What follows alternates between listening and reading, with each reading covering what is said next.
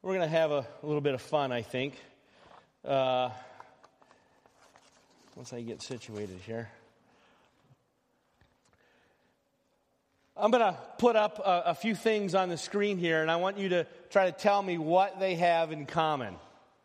Up on the left is M&M's, then a Dell 21, the Nokia 1100 phone. We've got Don Quixote de la Mancha, Candy Crush, I think is that next one, and the movie Avatar. Anybody know what they've got in common? They promise more than they deliver. Maybe. That's true. That kind of reminds me of the Cheers episode. Those of you that are old enough to watch Cheers, where Cliff Clavin is on Jeopardy, and it comes to Final Jeopardy, and it's like, what do like Marilyn Monroe and President Eisenhower have in common? He says, who have never been in my kitchen. That's true, but that really wasn't what I had in mind. What I had in mind is that they are all bestsellers in their categories, if you can believe it. M&M's is the best-selling candy of all time. Any agreement with that? Okay, good. Best-selling movie is Avatar, and that one on the left there, Don Quixote. That's the best-selling book of all time. It's sold over 500 million copies. That's almost 5 times as many as the first Harry Potter book. Except that it's really not the bestseller, is it? Because we know what the bestseller is, right? It's the Bible. This book that we have is the bestseller. Do you remember a time when you actually had to use this style of Bible? Because today we opt more for this style or maybe this style. And we've got all the translations that we could ever want at our fingertips. But yeah, we talk about the Bible as being the bestseller. And so I want to examine just a little bit this morning how important this book really is. And so if you have your Bibles, if not, they're in your pew, or you can get out your electronic device and your iPad or whatever. 2 Kings chapter 22. Now, we're not going to read all this, but I just want you to flip in your Bible so you know I'm not making it up. 2 Kings chapter 22, we read about this kid named Josiah. Got a little picture of him. I don't know if that's what he looked like, but he was 8 years old, and he became the king. Now, I have an 8-year-old in my house. I'm telling you right now, if she became king or president, I would move to Canada. Anybody? She's great. We love her, but she is not equipped to be the king. Well, she thinks she is. She can barely read. She's not equipped to be the king. But we've got this King Josiah, and he gets a little older, and when he turns about 26 years old, he orders that some renovations be done to the temple. And so he hands out some money to his main guy, and with some cash to pay for it. And so during the remodel, the high priest Hilkiah, he found this book, and it turned out to be the book of the law, the book. When I talk about the book of the law, what are we talking about? We're talking about Genesis, Exodus, Leviticus, Numbers, Deuteronomy, right? The first 5 books of our Bible. They found this book, and he gives it to the king's guy, and the king's guy reads it. King's guy returns to the king and gives a report about the remodel, mentions things are going well, that he paid the money out and stuff. And then he mentions, hey, by the way, Hilkiah gave me this scroll. And then he proceeds to read it to this king, Josiah, who's about 26 at this time. When he heard it, he tore his clothes in despair. He sent out his important people to figure out what to do next. He knew that they had not been doing what God had been asking them to do. So I don't know how serious you are about stuff in your life, but have you ever torn your clothes in despair? I've torn my clothes for other reasons. Maybe the pants are a little too tight. You sit down, whoop, like SpongeBob on that classic episode. We sometimes will tear our clothes. Maybe you when I was a kid, I wanted to impersonate Hulk Hogan, right? Because he always tore his shirt off every wrestling match. No wrestling fans in the house today? Tore his clothes off. I actually got to see Hulk Hogan once. I touched his bicep. He's a pretty big dude. Pretty big dude. Anyways, tearing our clothes in this sense was a sign of ultimate despair. Like, oh my gosh, I can't believe we found the book, and I can't believe we haven't been doing what this book tells us we're supposed to do. This is the king doing this. He had received word that God was going to bring disaster on them, but because of his humility, that wasn't going to happen. It was going to be delayed. Then he gathers everybody together, and he reads, or has someone read, the entire book of the covenant. He renews the covenant, and the king pledges to obey all of its commands. He then goes on this purging of Israel. I mean, this is some serious stuff. I didn't really know what an Asherah pole was, so I looked it up, and that pole on the left, that was an Asherah pole. It was one of the gods that they were submitting themselves to and making sacrifices for. And they had all these other shrines all throughout Israel, all of these pagan gods and shrines that they were following and devoting themselves to. He cleans house. He fires people. He destroys altars and shrines. He smashes pillars, cuts down the Asherah poles. Then he desecrates those places by spreading human bones over them. It's the Bible app telling you should read the Bible. He burned down a large shrine and ground it to dust. He meant business. This is all found in 2 Kings 22 and 23. He meant business. Well, how serious are we about this book? Step one, if you're following along in your mini outline, step one is pretty simple. We need to read our Bibles. Barna did some research, and I know that for many of us, reading books these days is time-consuming and difficult. We're going to get to the reasons why maybe we don't read it, but here are the statistics on Bible reading. Barna asked the question, says, how often, if ever, do you actually read the Bible, not including times when you're at church service or a church event? 13% responded every day. 14% said 4 times or more a week. 8% said 1 time per week. 7% said once per month. And 58% said 3 times a year or less. In spite of those numbers, it's reported by Barna again that 80% of people in the United States believe that it's a holy or sacred book. 45% agree strongly that the Bible contains everything a person needs to know to live a meaningful life. 58% agree strongly or agree somewhat that the Bible is totally accurate in all of the principles it teaches. Well, if 58% believe that, but only 27 plus 8 is 30, 35% are reading it at least once per week. There's a disconnect there between how important we say this book is and how we are actually treating it. And so this morning I want to challenge you to read your Bible. I'm not sure where you fit into that research. I'll be honest, I'm probably on that second line. 14% said 4+ times per week. There are a week here and there where I probably don't read it every day. But it's cool because we have this Bible at our fingertips at all times now. You know, I carry this pretty much everywhere. I think most of you probably carry your phones everywhere. And if you have a smartphone, which is, I mean, can you even buy that Nokia 1100 here these days? I mean, that was a best-selling phone worldwide, because there are places that you can't afford smartphones. But I carry this pretty much everywhere. I have about 50 translations of the Bible right here.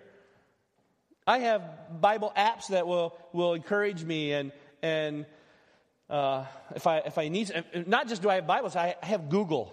You guys use Google or Yahoo or I don't know what else is out there. I only use Google, so I don't even know what's out there anymore. Your favorite search engine. We have so much information at our fingertips, And yet, what do we find ourselves doing more and more? There's a reason Candy Crush is on that list, right? I mean, what's your favorite game? What's your favorite app that you play? You know, if we just stopped and read a couple verses of the Bible before we opened up our favorite other thing on our phone, you'd probably get through the Bible in like a month. You know? Because we tend to be distracted. Even though now we have it so accessible, we still don't choose to read it. Well, why do we not read the Bible? These are the top reasons, according to an article I saw on Cru's website. By the way, last week, Marcus and Ariana were up here sharing their Cru employees, Cru missionaries. So I was on their website, and I found this article. Number 1, I'm not religious. Number 2, the Bible is for white Americans. I like that one. Number 3, I can't get past Genesis. I can't get past Leviticus. 4, it's boring. Man, that's a crazy one. I'll get to that in a minute. 5, I can't understand it. 6, the Bible's full of errors. 7, I don't have time. 8, the Bible doesn't work for me. 9, the Bible is outdated. And number 10, my personal favorite, I just don't want to. If any of those describe you, we can talk later, or you can Google the article, and the article gives a response to all of those. The point is that we got to get past those things and crack open our Bibles and actually read it. Now, beyond reading, we got to go to step 2. And step 2 is to do a little digging. This actually is a process that not many people enjoy. But in 2 Timothy chapter 2, verse 15, I'll just give you one word from that verse. It says, study. So how do we study our Bibles? A lot of methods you can use as a Christian to study your Bibles. I listed a bunch of them here on the screen. The 5P method, the OPA method, the SPEC method, the fact sheet method, using a commentary or doing a character study or line by line, verse by verse. I mean, there are a lot of ways you can study. You can use Google to study your Bible. If you use any outside sources other than Scripture itself, you do need to remember that some of those outside sources can be a little crazy. You know, you got to check who it is that's writing the resource that you're using, and make sure that they are reliable and honest, giving an honest interpretation of Scripture. But we have to dig some. We have to commit ourselves some time to digging. So if only 27 plus 7, if only 35% are reading more than once a week, how many of that percent are actually studying their Bibles? I didn't see any research on that. But I'm guessing the percentage goes way lower. Because if we can't get people to read their Bibles, how do you get people to actually study God's Word? Well, the question is, why should we study, other than the fact that we're kind of commanded to in Scripture? When we put these steps together, step 1, reading, step 2, studying, we get to the part that I think is critical in our Christian walk. We become transformed. The transformation that takes place when we read and study the Bible is literally a miracle. Romans 12 says, "Be transformed by the renewing of your minds." This is a transformation that takes place. It's not just an information dump, but it's a transformation that takes place when we read and study our Bible that we really need. Well, what does the Bible really have to offer? Well, really just about everything you can imagine. As Christians, we can all pretty much agree that it contains the story of God, His plan of creation, His plan of redemption through Christ. That's a really huge, true story that everyone needs to know. We are transformed from outsiders to insiders. We become adopted into God's family. It offers tons of practical advice on just about any subject. Finances, dealing with sorrow and loss, addiction, all that relationship stuff like love and forgiveness and patience and friendship. The list goes on. It equips us, encourages us, comforts us. All of these are transformational. But I think there's a huge roadblock to that actually taking place, to true transformation taking place. One of the main functions of Scripture is that it reveals us. Let that sink in just for a minute. it reveals us. It shines a light on who we really are and how sinful we really are. And we aren't sure how we should deal with that. In fact, I think for me, this is the biggest reason, the biggest roadblock for me personally that I don't really want to dig in to Scripture. We really don't want the bright light shining on us. Well, I lived in Macau in China.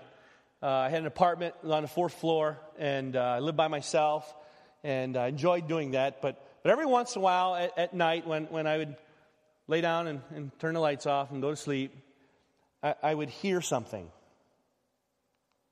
That's what I would hear. I hear this. I'm like, oh, you got to be kidding me. And I made the mistake of wanting to kill this thing, so I flipped the lights on. And guess what I saw? An army of these things. I should have just left the lights off. I'd have been way better off. I'd have been happier. I probably would have slept better. And so now I got to go on this killing spree of giant flying cockroach things in my house. In my house in China, I had no food. I didn't cook even once in my apartment. The food was so cheap to eat at the restaurants, why would I ever cook? So I don't even know what they were eating at my house, but they were just there. Well, I do kind of know what they were eating. Outside of every apartment in China is a little shrine to Buddha, and they sit food out there. Free food for the cockroaches. No wonder the building was full of cockroaches. You keep putting food out. So anyways, but the point was when the light shone is when I saw the real issue. It was a lot bigger issue than I could have seen in the dark. And I think that's a big roadblock for us because once you start digging in Scripture and you start seeing yourself for who you really are, that can be scary. Be a scary thing. Close relationships can do that as well. And I think in this day and age, this is one of the reasons why we don't have close friends. Or at least we don't have close Christian friends. It's difficult. My wife had a conversation. I didn't even ask permission for this, but shoot me later. My wife had a conversation with her dad shortly after we were married. And, having not lived together and not been together, and then you get married, and a few months in, and she's like, I don't know if I can do this. It's probably because of me. But she says, I didn't realize how selfish I was as a person until you had to get up close and personal with another person. And you're sharing your life. I'm sure no other married couple has ever experienced that. So it's probably just us, April. So you're forgiven. I know I'm perfect. So it happened more recently in our family when we decided to become foster parents. And we've got this little 8-year-old alien that we showed you on the screen. And she has done more for our spiritual growth than any other experience, I think, in my life. Because she challenges us every day with our own selfishness. Now, I had her, the picture was from yesterday. We went to the Amish auction, and she found that sculpture that kind of looks like our dogs, both of them. And she was driving me nuts. I mean, it's like she wanted to buy every piece of junk that she saw. And she had some birthday money, and she revealed to me how selfish I am with my time, how selfish I am when it comes to her and loving her. And that's tough to deal with, I think, as a Christian. And the closer we get to Christ, I think the more deficient we see that we are. And so we decide not to. Man, I'm getting a little too close here, so I'm going to detach from this relationship. Whether it's with your spouse or with your kids or with your friends, if they get too close, we decide, I think we're going to detach a little bit from that. That's really not the life that we are called to. We're not called to the easy, detached, oblivious life. We are called to be transformed. And it only can happen through reading and studying God's Word. Rick Warren was once asked about what the best translation of the Bible was.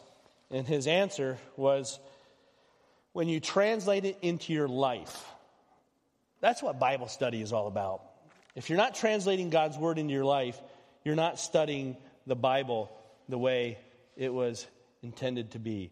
This transformation, we go from an ugly worm to a beautiful butterfly. This transformation that happens when we read and study God's word, we don't just become a more informed little worm. It should result in us being transformed. It should give us a bigger heart, not a bigger head. In the book of James, we're told, do not merely listen to the word and so deceive yourselves, but do what it says. Just like King Josiah, way back when he discovered the book of the law, he didn't just read it. He made a commitment for Israel to do what it says. In other words, God wants our beliefs to be turned into behavior. God makes his purpose for the Bible even more explicit in 2 Timothy 3. It says, all Scripture is inspired by God and is useful to teach us what is true and to make us realize what is wrong in our lives. It corrects us when we are wrong and teaches us to do what is right. God uses it to prepare and equip his people to do every good work. The purpose of the Bible is more than just showing us what is wrong in our lives or how we should live. God gave us his word to radically transform us. You know, the Bible describes itself in a lot of different ways. It's a hammer, it's a sword, it's a knife or a scalpel. All of those tools are designed to make radical changes. I'm so glad when I've gone in to have surgery that they use a tool that's not dull.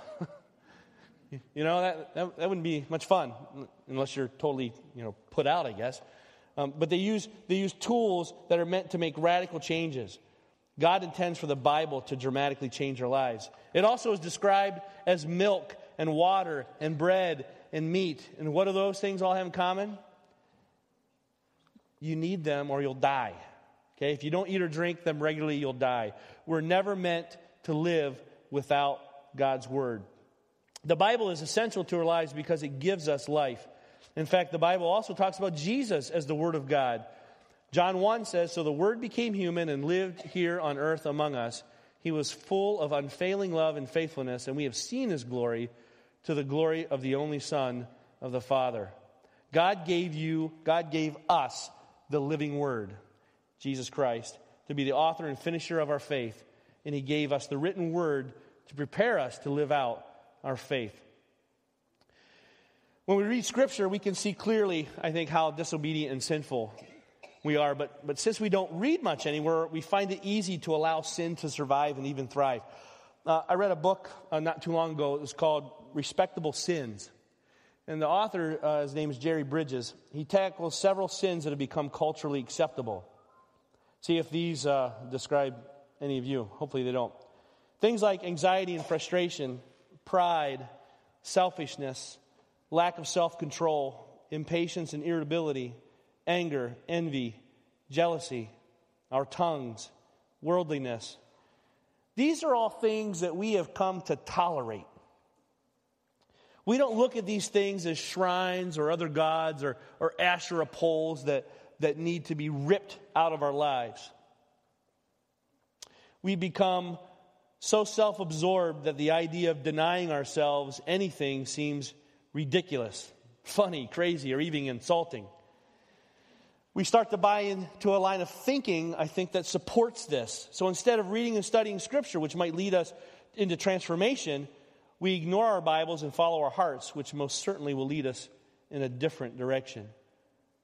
And it's bad enough to follow ourselves, but now there's such popular teaching going on in the world today that you can get led astray, I think, very easily. And here's why. 2 Timothy 4:3 says this, for a time is coming when people will no longer listen to sound and wholesome teaching. They will follow their own desires and will look for teachers who will tell them whatever their itching ears want to hear. If we're not reading and studying Scripture, I can tell you right now, we will be led astray into a line of thinking that will match what our evil, sinful hearts really want. Now, I don't want to pick on some of the people who are prevalent in our world today. but if your message is always about health and personal riches, that's not biblical. It just isn't. And if you follow those who espouse that theology, it's leading you astray. There's an alarming number of those false teachers who are popular. They're not students of Scripture. They have not studied God's Word accurately. They've become extremely wealthy, though, in the process. They teach a gospel that's false. It's centered on your health and your riches. It has little to do with sacrifice and suffering. Because here's what happens. Satan loves to take our attention away from the thing that we celebrated this morning, the cross. Satan wants to take our attention away from the cross. He did it with Mormons as they teach that Jesus paid for our sins in the Garden of the Gethsemane. Islam teaches that Jesus didn't really die on the cross. Maybe it was Judah. Christian Science teaches that Jesus didn't even die because death is an illusion. But I think in our world today, we turn to ourselves and don't even worry about Jesus. The Bible says it much differently. The atonement was made on the cross where Jesus bled and died for us. 1 Peter says, who himself bore our sins in his own body on the tree. Ephesians 1 says that we have redemption and forgiveness through his blood. And then Jesus himself says, you need to take up your cross and follow me. I don't know about you, but that's not what I really want to hear. I'd rather hear that if I put my faith in God, everything will be great. I'll be healthy, I'll be wealthy, I'll live a long life, and things will be awesome. But if any of you who live in the real world, you know that that's kind of an empty promise. We are promised suffering, heartache, temptation. We don't want to talk about that. I don't want to hear that stuff. When you read Scripture, that's exactly what it says. One more comment on that. How can you tell if something's not biblical, if it's not in line with Scripture? My wife shared with me a story about, I think it was Canadian police force or whatever, talking about counterfeit money. And the way they teach their people to suspect a counterfeit is to train them to know the original so well that anything that is different from what they know to be the original is counterfeit. They don't try to tell them all the ways that people can counterfeit money. No, they focus on the truth. And that's exactly how you can handle false teachers. You focus on the truth. You'll be able to tell if something's not biblical. We have to be so in tune with the real thing that we can spot a counterfeit immediately. That means we need to read and study our Bibles. Maybe even memorize some verses. You know, when I was a kid, I was part of a Bible release program in our elementary school. And this bus would come and pick us up and take us off school property. And we'd go to a local church and we'd sit and we would recite verses that we've memorized. And then they had a little chart for each of us. And they would check off the verses that we had memorized, and we would get prizes. And I was motivated by prizes when I was a little kid. So I'd memorize more because I'm like, hey, bigger prizes, more verses. So I would memorize a lot of Scripture when I was in elementary school. Then when I was a teen, the United Brethren Church had Bible quizzing. And out in Pennsylvania, we had a bunch of UB churches. And so most churches had teams, and that was a cool way to meet girls. And so I wanted to be good because you couldn't stink and have girls want to hang out with you. So I memorized lots of Scripture. And I remember as a 7th, 8th, 9th, 10th, 11th, and 12th grader, I was extreme. Well, I'm also super competitive, so I wanted to win. And so I memorized lots of Scripture. In fact, I still remember most of the stuff that I had memorized when I was a teenager. Lots of motivation for me. When I was in college, I had chapels and small groups and had friends who and girls who wanted to think that was cool if you knew Scripture and were a solid Christian. Now that I'm an adult, I got Zippo. What's the incentive? What's the incentive other than my own desire to please and know God? And sometimes I I can't trust that. Sometimes I don't have that desire, and I need it, and I pray for the Holy Spirit to give that to me. Is that enough? What will it take for you and me to commit to reading this book and studying and perhaps memorizing it? I'm hoping that our church blows the lid off those numbers I recited earlier. 13% saying they read the Bible every day. Man, I hope we could double that. We have 26% of our people reading it every day. Maybe quadruple that. It would be awesome. Most of you know that I have assumed the role of youth pastor here at church. It's a role that I had 2 decades ago when I was young, stupid, and energetic. Now I'm old, senile, and tired. But I've been praying about what we can focus on in youth ministry this year. And the reason, kind of the impetus behind what I wanted to share today is because I really believe this needs to be the focus for our kids. I then began thinking on how we can motivate young people to read and memorize some of it, because we don't have cool prizes or girls or Bible quiz teams. And so I started thinking, how can we motivate our young people to memorize Scripture? And this is the plan that I think me and God came up with. And I hope some of you join us. We're going to spend the next 8 months in 2 books, in the book of Philippians and the book of Colossians. This week, and actually over the next 2 weeks, I'm preparing booklets for every kid in our youth ministry, and maybe some of you, if you want to accept the challenge of memorizing. The incentive for the kids is going to be cold, hard BCC cash. So it's our new currency we're going to put out here at Brown Corners Church. And this is where you can help. I'm looking for some folks to invest in our teens. Folks who maybe have made some investments elsewhere in their life and really want to make an investment in something that could potentially change a young person's life. We go to a lot of cool things. We're planning a lot of cool things for this next year. We're going to take the youth to Nicaragua this year. We're going to do a missions trip in Chicago again. We do winter retreats that have a spiritual emphasis to them. Going back to Big Ticket Festival this year. And so what we're hoping to do is motivate young people to learn Scripture by helping provide some of the costs for those experiences.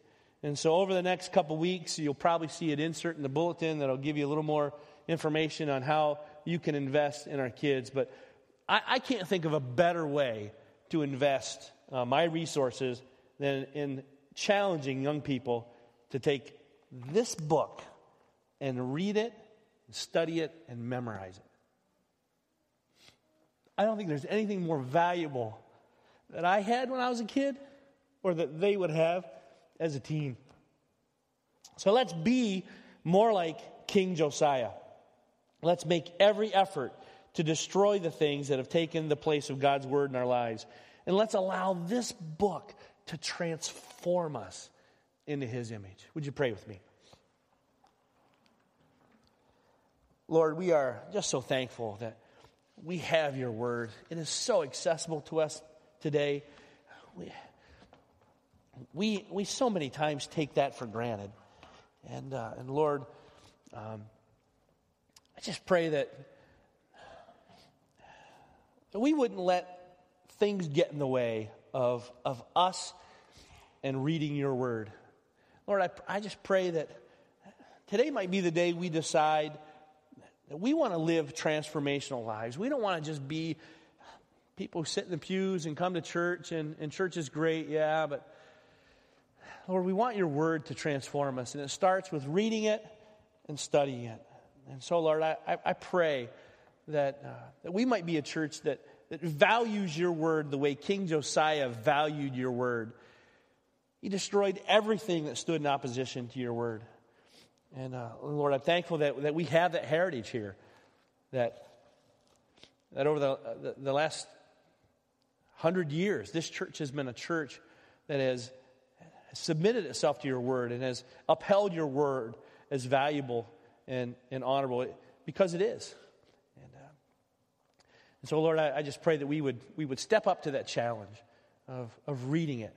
And if that means we've got to change some things about our schedule or or maybe find a friend who can hold us accountable to that. I pray that we would do whatever it takes to make your word important in our lives. And Lord, I just pray that our young people might sense that as well, as we focus on Scripture as the focal point for youth ministry during this next year. I just pray that it would be transformational in their lives as well. Lord, we give you all the praise for that. In your name, amen.